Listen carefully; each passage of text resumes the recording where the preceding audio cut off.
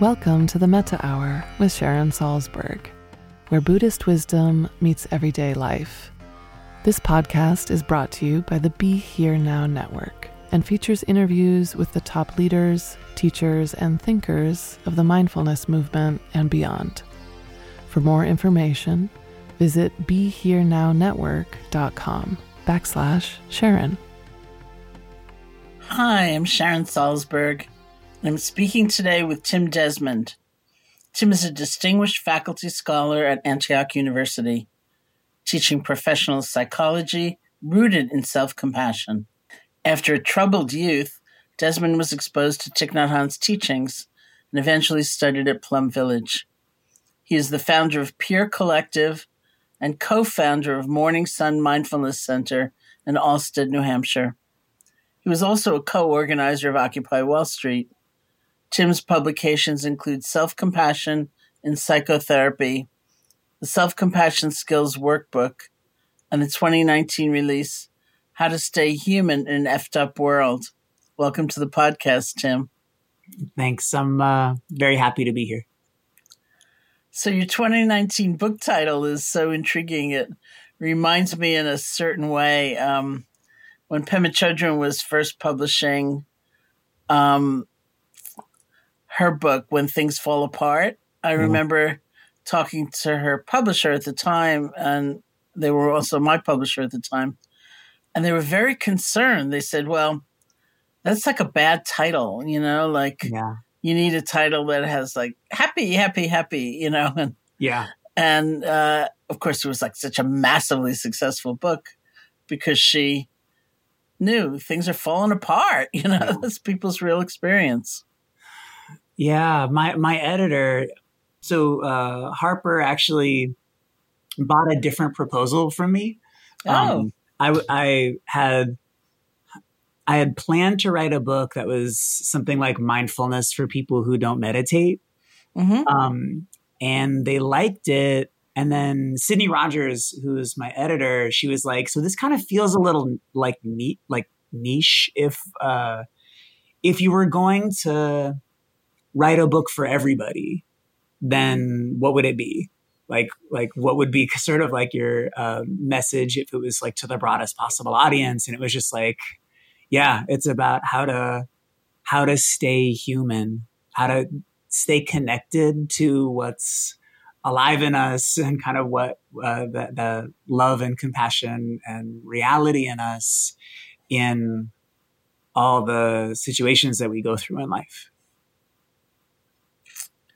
That's fantastic. And can you say something about the Morning Sun Mindfulness Center? Because it was such a cheery name. And I would have to say Morning Sun is not my favorite site. I'm a real night owl. So I was living in Oakland and I was actually running a program, for like a day treatments program for seriously emotionally disturbed kids. Mm-hmm. And Oakland was getting kind of expensive and all of my friends were, really busy and working so much.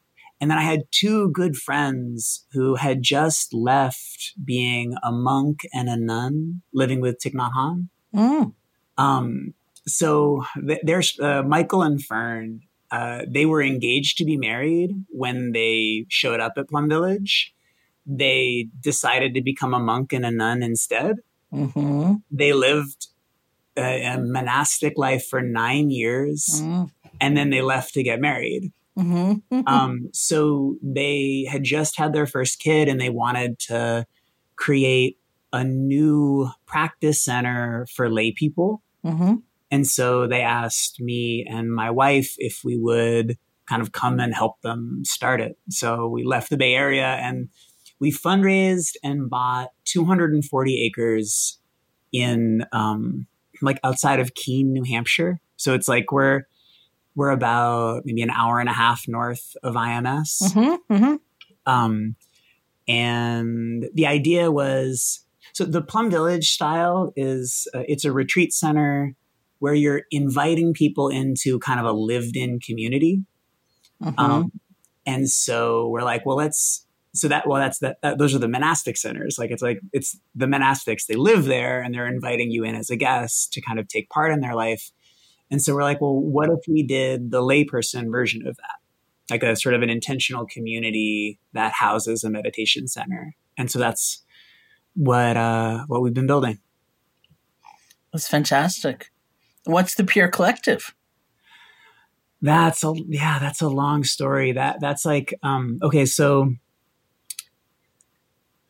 yeah, it's the idea of Pure Collective comes from a vision of anytime somebody is struggling, if you could just connect with a person who has exceptional empathy and compassion and presence, and if we could make that as easily accessible and affordable as possible, that's kind of what we built. And there's sort of like a kind of a long story there, but ultimately it's online peer counseling with like really kind of carefully vetted people. And we're really we've developed this way of vetting people in terms of their capacity to be compassionately present when someone is in a lot of suffering. Mm-hmm. And I'm curious, was there a moment in time that sort of turned you toward meditation? How did you come to be a student of meditation, and how is that infiltrating your work? Yeah. So, I grew up in Boston, with like a single alcoholic mom. We were poor growing up. I was homeless for a while when I was a teenager. Mm-hmm. I actually only got into college through a sports scholarship. Otherwise I probably wouldn't have got in. But by the time I got to college, I had a lot of anger and loneliness. And it was actually in a political science class that I was assigned a book by Thich Nhat Hanh. Mm. And it had such a deep impact on me. Like, it was so clear that what he was talking about were the exact qualities that were missing from my life. That type of confidence and presence and compassion and love. It was like, that's what I want for me. And so, as 19-year-olds sometimes do when they see something that makes sense, I just dove in completely. And so really for the next 10 years of my life after college, I was kind of going back and forth between whatever large grassroots demonstrations were happening.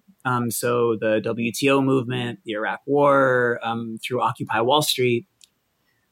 And I would be involved with helping to organize whatever large demonstrations are happening. And then as soon as those were over, I'd go back to Plum Village or whatever monastery Thich Nhat Hanh was at and just follow him around.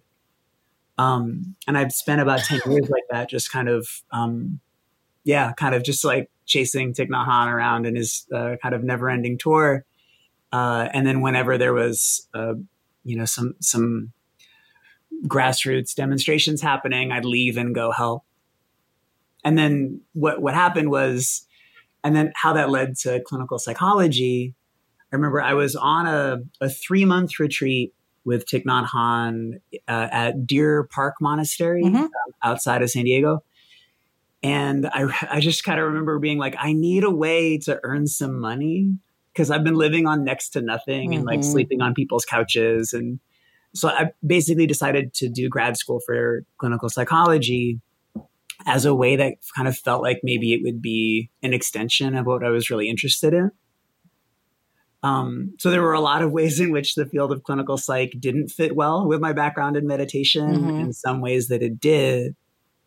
And I think probably the biggest one is really a fascination with the research around what drives outcome in mental health. It's just like the question of what's the active ingredient that transforms suffering? Like Thich Nhat will always talk about, compassionate presence is the energy that transforms suffering. And that when you kind of wade through all the statistical analysis in clinical psych, again, it comes down to the personal qualities of the provider, like empathy and warmth and alliance building.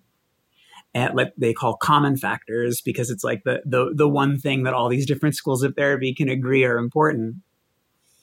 And so, like, what my life has been about in a lot of ways is like teaching meditation as a way of helping people to develop compassionate presence in themselves. And then peer collective as a way of trying to create a resource. Because for so many of us, and especially when people are going through something really intense, it's really hard to do that for yourself. It's like especially people who haven't had years of training in a monastery, to be able to bring that kind of compassionate presence to really intense suffering. That's really what kind of drove me to want to create a service like this. That's wonderful. And I do think I'm intrigued about the self-compassion part of it. And part of what came up in my mind was actually something I talk about sometimes when I wrote a book called Faith, which was about like my own faith journey. And it came out like 18 years ago or something like that. And in the book, I talk about a conversation I was having in New York City with a psychiatrist friend of mine. And the conversation was about what's the single most healing element in the psychotherapeutic relationship. And he said, love. He said, if you put any good therapist up against the wall, they'd have to say love. And what I said was, well, for all we know, the single most healing element in the psychotherapeutic relationship is the fact that someone showed up for their appointment. Which is like the self-compassion part. It's like something gets us out of bed. It has us try. It has us willing to be different, take some risks. And that's what I was calling faith as I was working on the book. And so then the book came out on my birthday. And I saw the psychiatrist in the room as I was preparing to read. So I read that passage about that conversation. And he came up to me afterwards to get his book signed. And he said, I've been thinking about what you said. And it's not faith, it's love. You were wrong. So I took his book and I wrote in like giant letters, it's love, exclamation point, exclamation point. And then somebody gave me a birthday party and he came to the birthday party. So he came up to me at the end of that part of the evening and he said, I've been thinking about it all night and you were right. I was wrong. So I said, give me back the book. I'll re-sign it. And so, of course, this is not just one thing in that singular sense, but I think there is such a lot involved in the fact that we show up, unless it's like a court mandated date with a therapist or something. But even in court mandated, like in the clinical literature, we call it expectancy, right? And it's, so one of the things that I love about peer collective is it really comes down to faith and love. Like I can talk with you about how we vet people, because I think it's kind of fascinating how you actually like do that. But when we're training people, we're basically what we say is whatever you do. So your first responsibility is to try to understand and love the person who's coming to you for help. Like that's basic. Just try to understand and try to see the beauty in that person. And then whatever you're going to offer, the most important thing is that it makes sense to you and it makes sense to them. And so we don't have like manualized treatments or that kind of thing. And we offer people a lot of different resources to kind of continue to learn about. And, this is one way to do it. And this is another way to do it. But the way that you should do it is the way that makes sense to you, because that's what instills faith. and actually that's one of the factors that we look at is sort of, when we're kind of assessing people, is that ability to believe that healing is possible. Mm-hmm. Or, and like, because in the, in the beginning of the Metta Sutta, there's that thing about like needing to you sort of remind yourself of the benefits of loving kindness and the dangers of hatred, and remind yourself that you also have this Buddha nature. Yeah. And so it's like, before we're going to practice anything, we need to be connected with, well, why is it worth doing? And then a belief that it's possible. Mm-hmm. Yeah. So I fully I think that faith and love are wonderful things to be dedicating our lives to. And I'm thinking, about just the power of knowledge. Like, if I was an individual, and granted, it's very hard to have like a completely loving presence in the face of intense suffering. And yet there are probably moments even within that we can, it's just not sustained, and moments of other kind of life experiences where I think if we could just remind ourselves, that we have a capacity to grow, to change, to connect, it would make a difference all in and of itself. Because then we would maybe get over, embarrassment or laziness or, other kinds of challenges, and actually see what we might be able to cultivate either within ourselves or with other people, or in a more professional relationship with somebody, and realize that there's a lot that could be possible. Yeah. And it like in my life, I know it just, I feel like it takes so much training and attention and commitment to deepen that belief, and to keep coming back to it, and to keep coming back to like being able to see what's possible, and to be able to see the world clearly. And so that actually comes back to like, so at Peer Collective, I would say, like, philosophically, we believe that it is absolutely possible to develop a compassionate presence in yourself. But we also believe that it takes a lot of time and energy to change that. And so what we seek to do is to basically find people who are already exceptional at that, and then give them kind of the additional training in peer counseling, rather than believing that we can kind of take anybody and train them. And then once they've completed the training, that they'll have those qualities. Because it's just, I mean, I love Richie Davidson's research and all the, he actually wrote the foreword to my first book, about the neural impacts of training ourselves in compassion. But the reality, at least for me, it's like, it takes a lot of time and a lot of dedication to make a noticeable difference. And so what we want is to find people who can offer that. And it's interesting because when I was writing about self-compassion, a lot of my Buddhist friends are like, so, Thich Nhat Hanh never uses the term self-compassion. And I was like, I know. And he's like, so why do you teach about self-compassion knowing that there is no self? And for me, it's this idea that like compassion is the energy that transforms suffering, and it doesn't matter where it comes from. It can come from the non-self elements in me, like the like what's been transmitted to me from my teachers and from the fortunate conditions in my life, or it can be transmitted to me from other people kind of directly. And it doesn't matter like, where the source is. It's when the energy of compassion comes in contact with the energy of suffering. That's what creates transformation. Yeah. I mean, if you Google a term, I'm told, or what I've seen is that Google will offer many options because they think they know what you're actually searching for. Yeah. Because so many people have previously searched for that very thing, and told that if you enter compassion, you will get fatigue right away.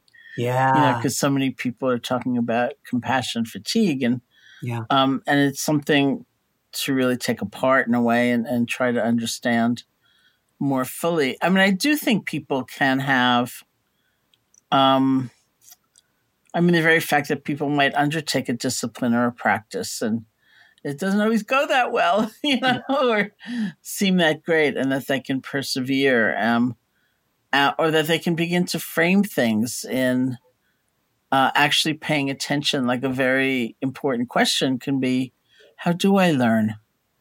Yeah. And then just pay attention, like what happens as a result of those like endless harangues, about myself, and how much wherewithal do I feel to start over and make a resilient return.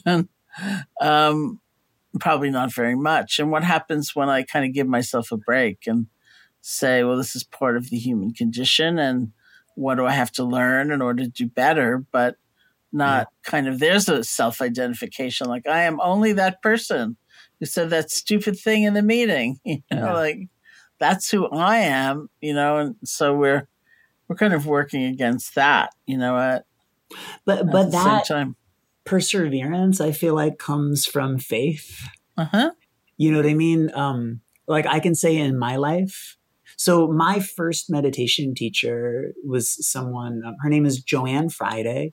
She lived in Rhode Island where I went to college, and she ran a Thich Nhat Hanh kind of sangha near my university. And she actually she was really deeply moved and changed by one of your Valentine's Day retreats. She did an IMS Valentine's Day retreat, and just like she felt like it really opened up her understanding of what mindfulness is. Like she came back and she said, I just realized that all Thich Nhat Hanh talks about is love. Oh yeah. That there's nothing else that's in the practice. And so I just wanted to, appreciate you about that. So Joanne, for me, was someone, she passed away really recently. She was someone who, anyone who met Joanne would say, she loves me as much as anybody that I've ever met. Oh. And it was like that, whenever I was like, wait, is this the right practice for me? Should I be doing something else? Is this, whatever, I would come back to, this worked for Joanne, and I want to be more like her. And it was just like to have that grounding, and like, I want to be more like these people that I know who've been influenced, who have such deep practices. Yeah, it's that, and I've heard you talk about this too. It's like, a thing I want to know. And once you get that, you just you can just let that be your anchor. And that's what helps you persevere, at least for me. Well, you're actually reminding me of this time in 1979 when the Dalai Lama came to visit here. I'm talking to you from Barre, Mass.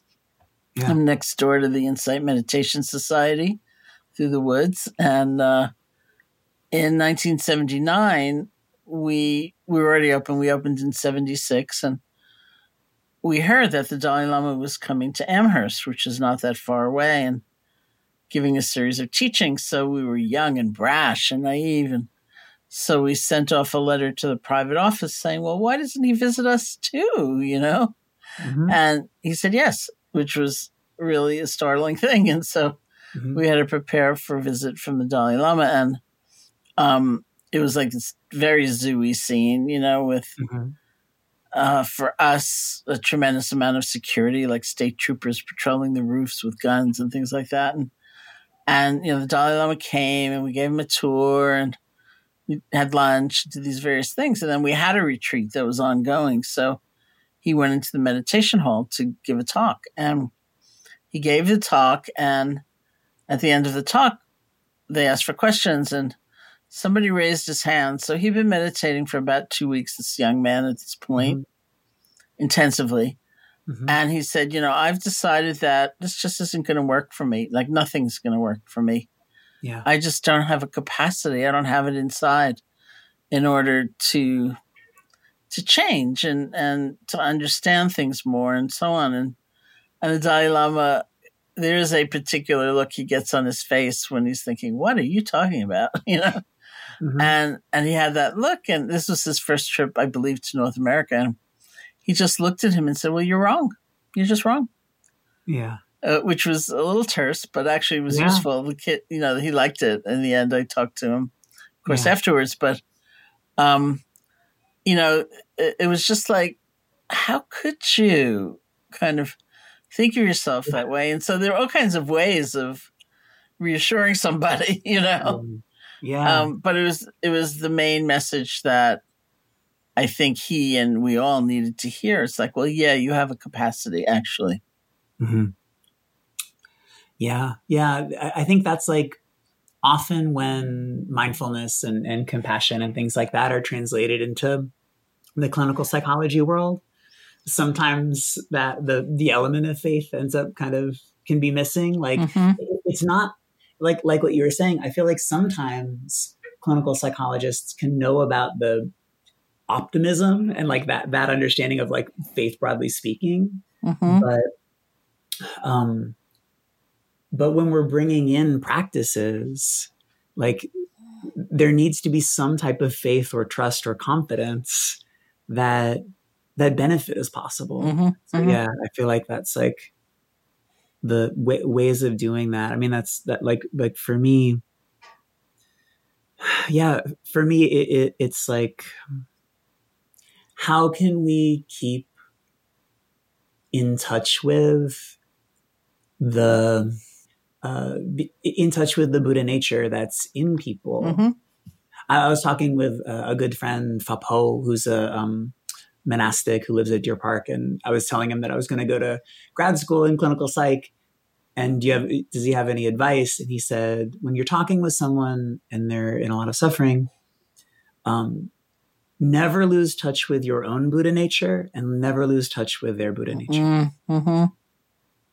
And if you can stay with that, then you'll be able to be beneficial. And so that was like, I realized for a lot of the, that's not part of our training at Peer Collective. That's a little too Buddhist. But, but it's like, but it flavors it, because that's really what we're looking at, is just like, like seeing that whatever someone's bringing, it's like the energy of life in them is trying to express itself. Well, this brings me to our time, which is so intense. And maybe, part of what brings people is this kind of faith or this openness to the possibility of their own capacity. And part of what is bringing people to seek help of all kinds for anxiety, for depression, is just this deep yearning to feel better. It feels so bad, and it's gone on for so long. And people who might have poo-pooed certain tools or psychotherapy or whatever, hopefully are more willing to seek help, because that impetus can also be channeled. Yeah. I mean, I think like, that's the gift of suffering, right? Like that's the, Thich Nhat Hanh talk about it. It's the compost from which flower, like if you don't have compost, you can't have flowers. Yeah. And it's this idea that like life gives you garbage, and if you don't know what you're doing, the garbage is just going to fester and stink and ruin your life. But if you have some skillfulness, you can turn garbage into compost. And then that compost can become flowers.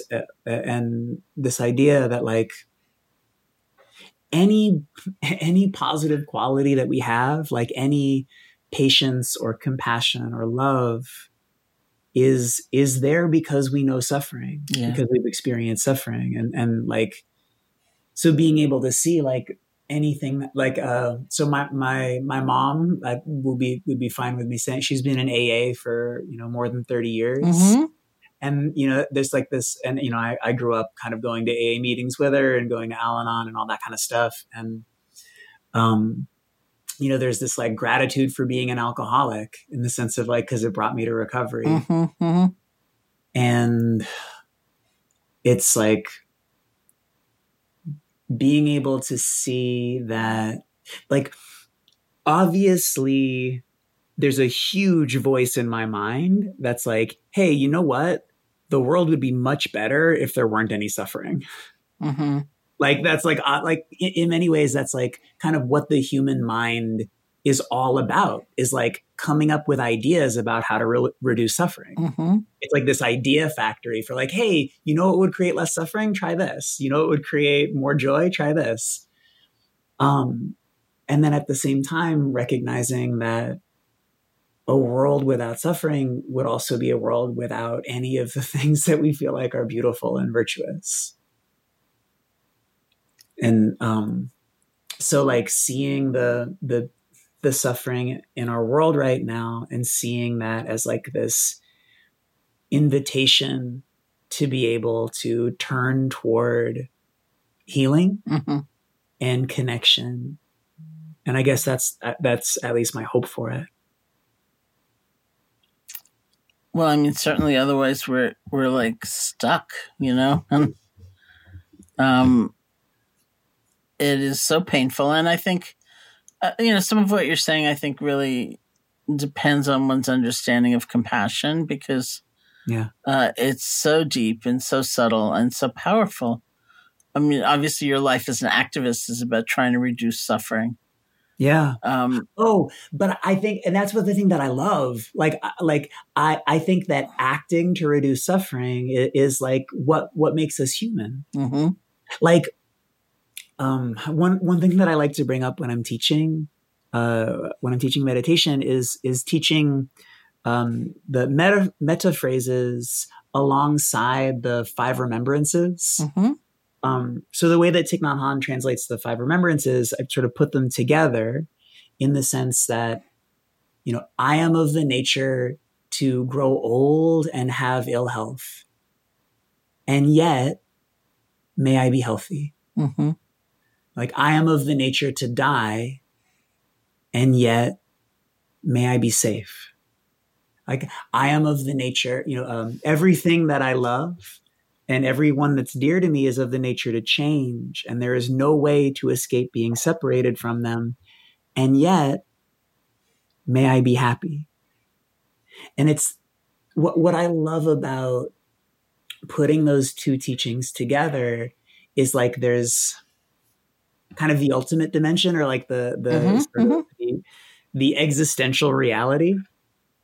And then there's like this expression of your human nature. Like, the existential reality is like, I'm going to have ill health and die. And yet it's this expression of my nature that wants me and other living beings to be safe and well. Mm-hmm. And there's no conflict there. Yeah. Like, they're both very true. They are both true. And part of what happens, I think, is that words like healthy and safe, they change meaning.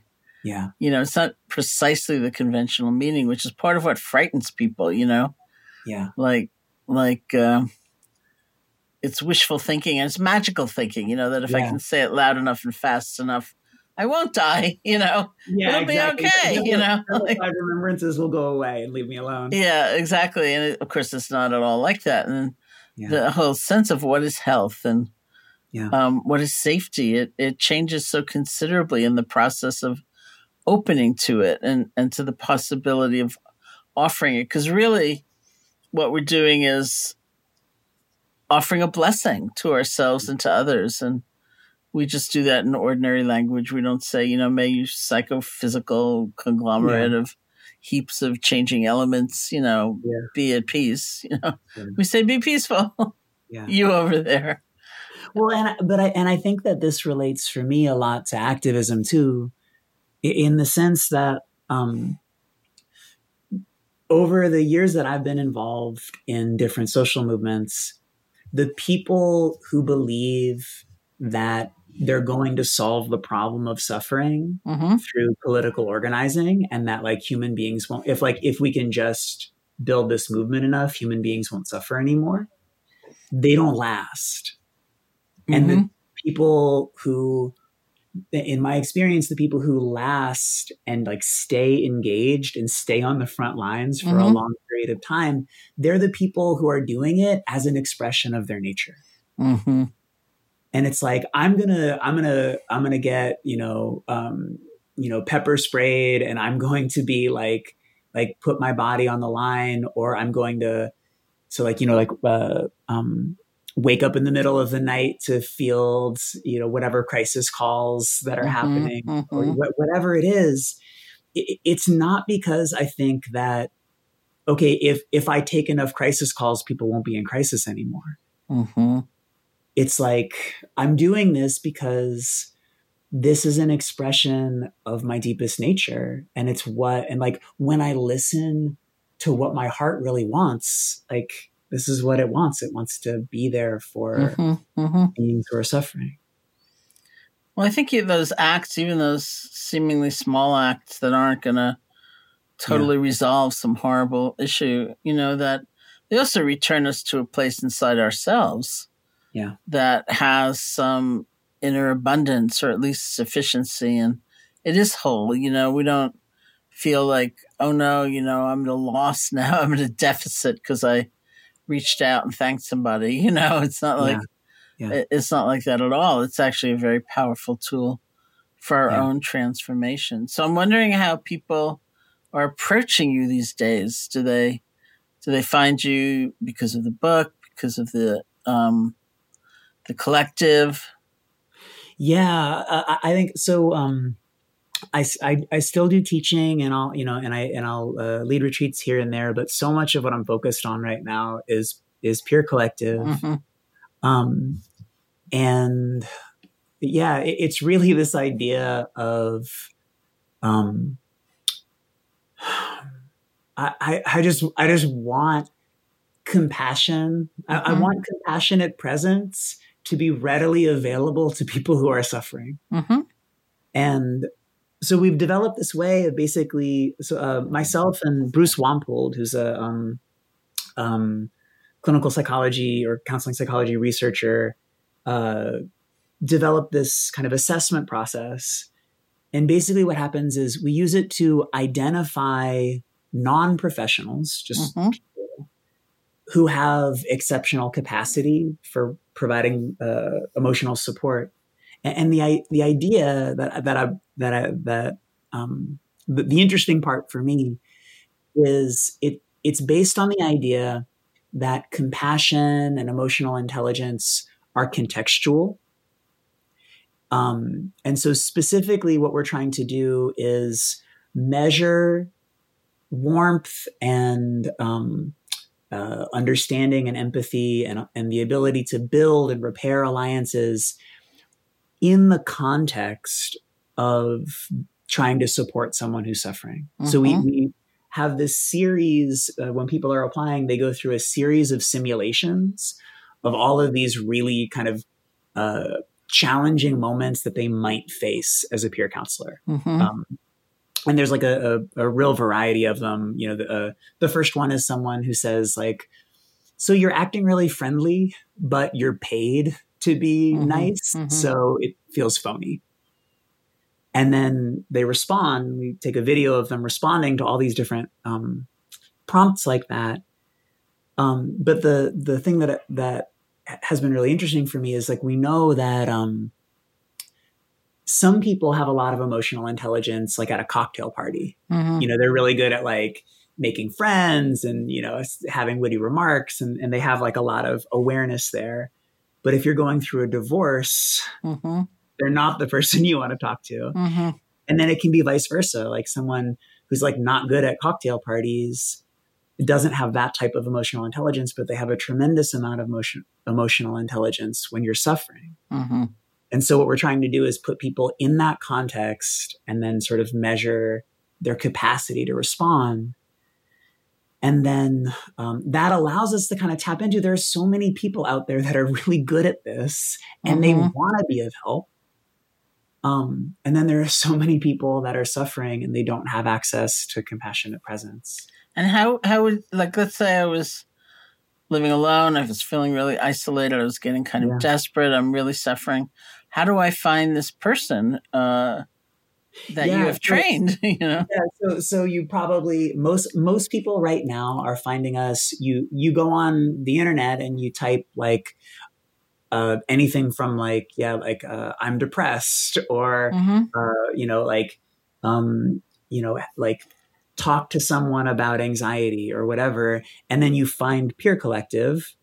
You just go to Peer and you end up on peercollective.com, and you're able to connect with somebody. A 30-minute session is $14 and a 60-minute session is $28. And so we do that basically because we want to provide a living wage to people who are like in the care. Well, the phrase that I really liked recently is the caring economy. Oh, that's very nice. Yeah. So like we want to develop. What's that? It's like people like iGen Poo who are organizing domestic workers who are caregivers. Yeah. So we want to support the caring economy with real living wage jobs. And at the same time, we want to make it as easy and affordable as possible for people to get help. And so then what you do is you would answer a couple of questions about yourself, a couple of questions about the type of person that you believe, again, that you would have faith in, that might be good for you. And then you'd choose a peer counselor, and you can often talk to somebody within the hour. Do you have other sources of funding that are? We have a handful. We have like a little bit of investment, but yeah. So we have a little bit of investment. If anybody wants to help grow this, one thing that I'm really excited about, we've had so many teenagers trying to use Peer Collective, and so we're offering them each like one free session, but we don't have enough money to kind of make it available. So we'd like to put together like a scholarship fund specifically for teenagers, because we're finding so many teenagers reaching out to us. So that's one thing that I'm kind of like hoping for in the next few months. You know, what you're reminding me of is actually a conversation I had with Tim DeChristopher on this very podcast some years ago, where he's an environmental activist, and he ended up in jail for a couple of years after an act of nonviolent civil disobedience, where he actually, I forget exactly the circumstance, but something like he bid on some land in a government auction that he actually didn't have money to pay for, but he bid on it to keep it from being, drilled for oil. And so nobody thought he was going to actually get jail time, and he ended up going to prison for 2 years. So, and I was sort of following him on the internet and just reading about his case. And when he left prison, he went to Harvard Divinity School. So I was naturally very interested in him. Who are you? And I think he was just about to graduate when we did the podcast together, or maybe he'd taken a leave for a while and was then going to go back and finish, something like that. And anyway, we did the podcast. In the course of it, we got into this conversation about, like, what if you were the person who was directly harmed by somebody? You know, what if you have really been in that situation? And we flipped into this part of the conversation where we were both agreeing, like, well, you know, maybe your job in that moment is to survive or to grieve. It's not actually to be cultivating compassion per se for this other person, and feel the pressure of that, you know, is so unfair. And then Tim said, that's why we need a compassion core, because maybe you, the person who has been so directly harmed, can't do it. You shouldn't be asked to do it, but maybe someone can. And that this too will bring about a kind of healing in the world, because it's also, in a way, it's necessary. Yeah, that's really what we're trying to do with Peer Collective, is this thing of like, if we can, so that's in order to be on the platform, somebody needs to be able to be a kind of exceptional at all of these different scenarios of being able to have openness and presence and compassion. For someone who is really angry, someone who's really sad, someone who's, just basically who's in a crisis of faith, who's saying like, how the fuck can you help me? So like how can you help me? And yeah, just like trying to grow that energy and like make it available in the world. Yeah, I think that's a really beautiful vision.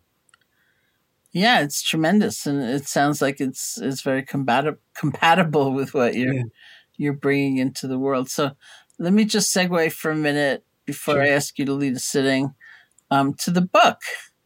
Oh yeah, your most recent book, which I think is interesting to talk about. Yeah. Do you want to tell us what's in it? Yeah, God. When my son was about 2 years old, my wife, Annie, was diagnosed with stage 4 colon cancer. And then she lived about 3 years and she passed away about 2 years ago. And I was writing this book during that as like a way of anchoring myself in practice. And so really it was like I heard you talking about like you were finishing finishing a book like right after the 2016 election. Yeah. So that yeah. So the combination for me of the I don't know, like the despair in the political world and the sort of just what we sometimes call it like the long crisis or the long emergency in my own life of like 3 years, like just like someone going through terminal cancer for 3 years and raising a young child. And it was just like, okay, so I came to practice with Thich Nhat Hanh having overcome a lot of difficult situations. But then for a lot of my 20s, kind of getting into my 30s, I wasn't like, I was kind of giving a lot and I wasn't all that challenged. Like I was spending a lot of time in monasteries and then, I'd go to jail, but it wasn't like I'd be out in a couple of days, at whatever demonstration I'm at. And it never really felt like a trying to my practice. And then it was like, okay, so how do I take what I've learned in the transmissions from Thich Nhat Hanh and my teachers, and how do I apply it to the kind of the depth of challenge that's happening personally and politically. And the book is just kind of a reflection on that of like, let's figure out how to apply practice even when everything is falling apart. Yeah. So that sounds like for our time, actually. Yeah. Thanks. I mean, it's really, and it's also very, kind of wonderful that you were that open and that vulnerable in that time. It's very hard in the midst of a really traumatic situation, first of all, to reach for those tools and to use them, and then to be able to describe it it's a really tough thing. Yeah, I think there's time. I don't know that I would have been able to stay anchored in my practice if I wasn't. Like I don't know if you feel like this, but I feel like sometimes teaching is one of the best ways to be like, you got to practice because you're going to be teaching. Yeah. And in the very act of teaching, it just like reaches the best part of you, Yeah. So I think it was like that. It was like, I need to turn this into teachings because I don't want to there's a danger in just sort of not trying to apply my practice. So are those the kind of tools that you're also offering to people as they reach out for help? The same ones that you used? Yeah. Well, so at Peer Collective, like, I offer a lot of training to our peer counselors, but ultimately what it comes down to is I want all of our peer counselors to be their authentic selves and to utilize whatever practices work for them and to make sense for them. And so it's like, there's definitely, I think I sort of made a decision, like, not to try to be like, hey, I want people to do counseling the way that I would do it. I just don't believe that that's like, I don't believe you get the best from somebody. I think that, like, what you want in a relationship is authenticity, especially a healing relationship. And so, yeah, so there's definitely lots of people who are on Peer Collective who have a lot in common with. And then there are other people that really come from different perspectives. Yeah. About how many people do you have actually volunteering or working? Working, yeah, yes. So right as of today, we have about 50 peer counselors, and we've had about 1,000 users.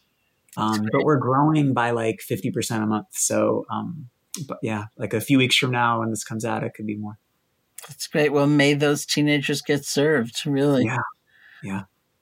So lastly, I'm wondering if you would mind leading us in a guided meditation just to close out our conversation. Yeah, I'd be happy to. And I also just want to say, like, thank you, Sharon. It's been lovely to talk with you. It's lovely to talk to you as well. So let's find ourselves in a comfortable posture with eyes open or closed, whatever feels more comfortable. And just settling into your body, settling into this moment, coming back to your body right here and now.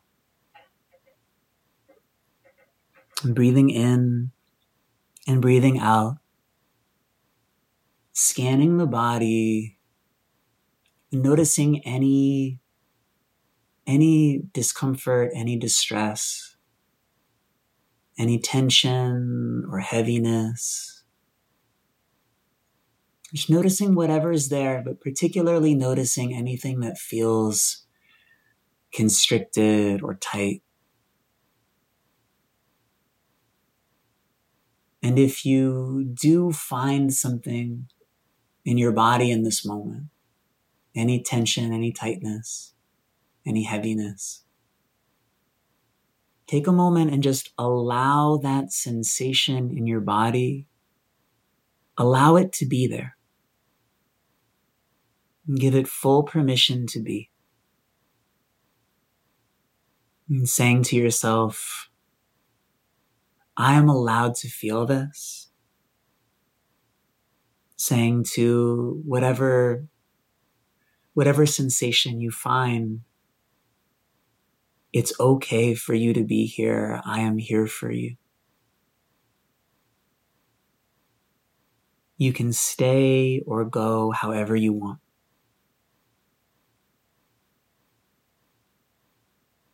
And the sensation in your body might grow, it might change. And just allowing all of the sensations in the body to be as they are. Whatever is present in me, saying, you're welcome to stay. I'm here for you. And then listening and noticing that whatever fear, whatever frustration, whatever distress might be present, noticing that this experience is made out of a desire for wellness and to avoid suffering. Seeing that the fear in me is a longing for safety. Seeing that the grief in me is a longing for ease and connection. The frustration or anger in me is a longing for understanding and respect.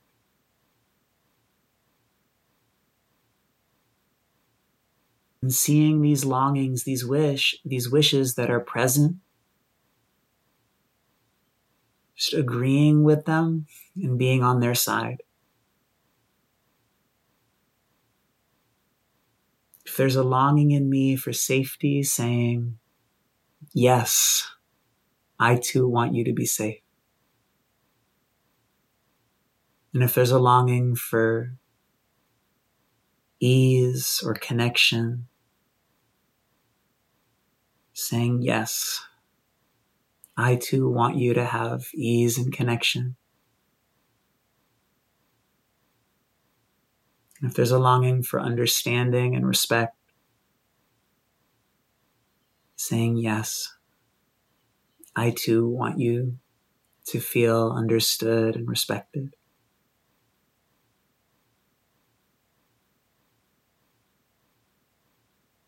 And breathing in and breathing out. Just an openness to the totality of our experience in this moment. And with one more breath, we'll come back together.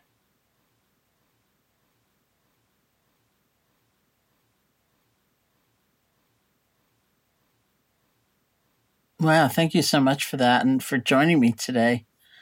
To learn more about Tim's work, you can visit timdesmond.net, it's TIMDESMOND.net, or peercollective.com, PERCOLLECTIVE.com. And a big thank you to all of you who are listening. This has been the Metta Hour podcast from the Be Here Now Network. May you be safe, be happy, be healthy, and may you live with ease. Hey folks, thanks for listening. To learn more about Sharon and her ongoing teaching schedule, as well as online courses and a free guided meditation, check out her website at SharonSalzberg.com.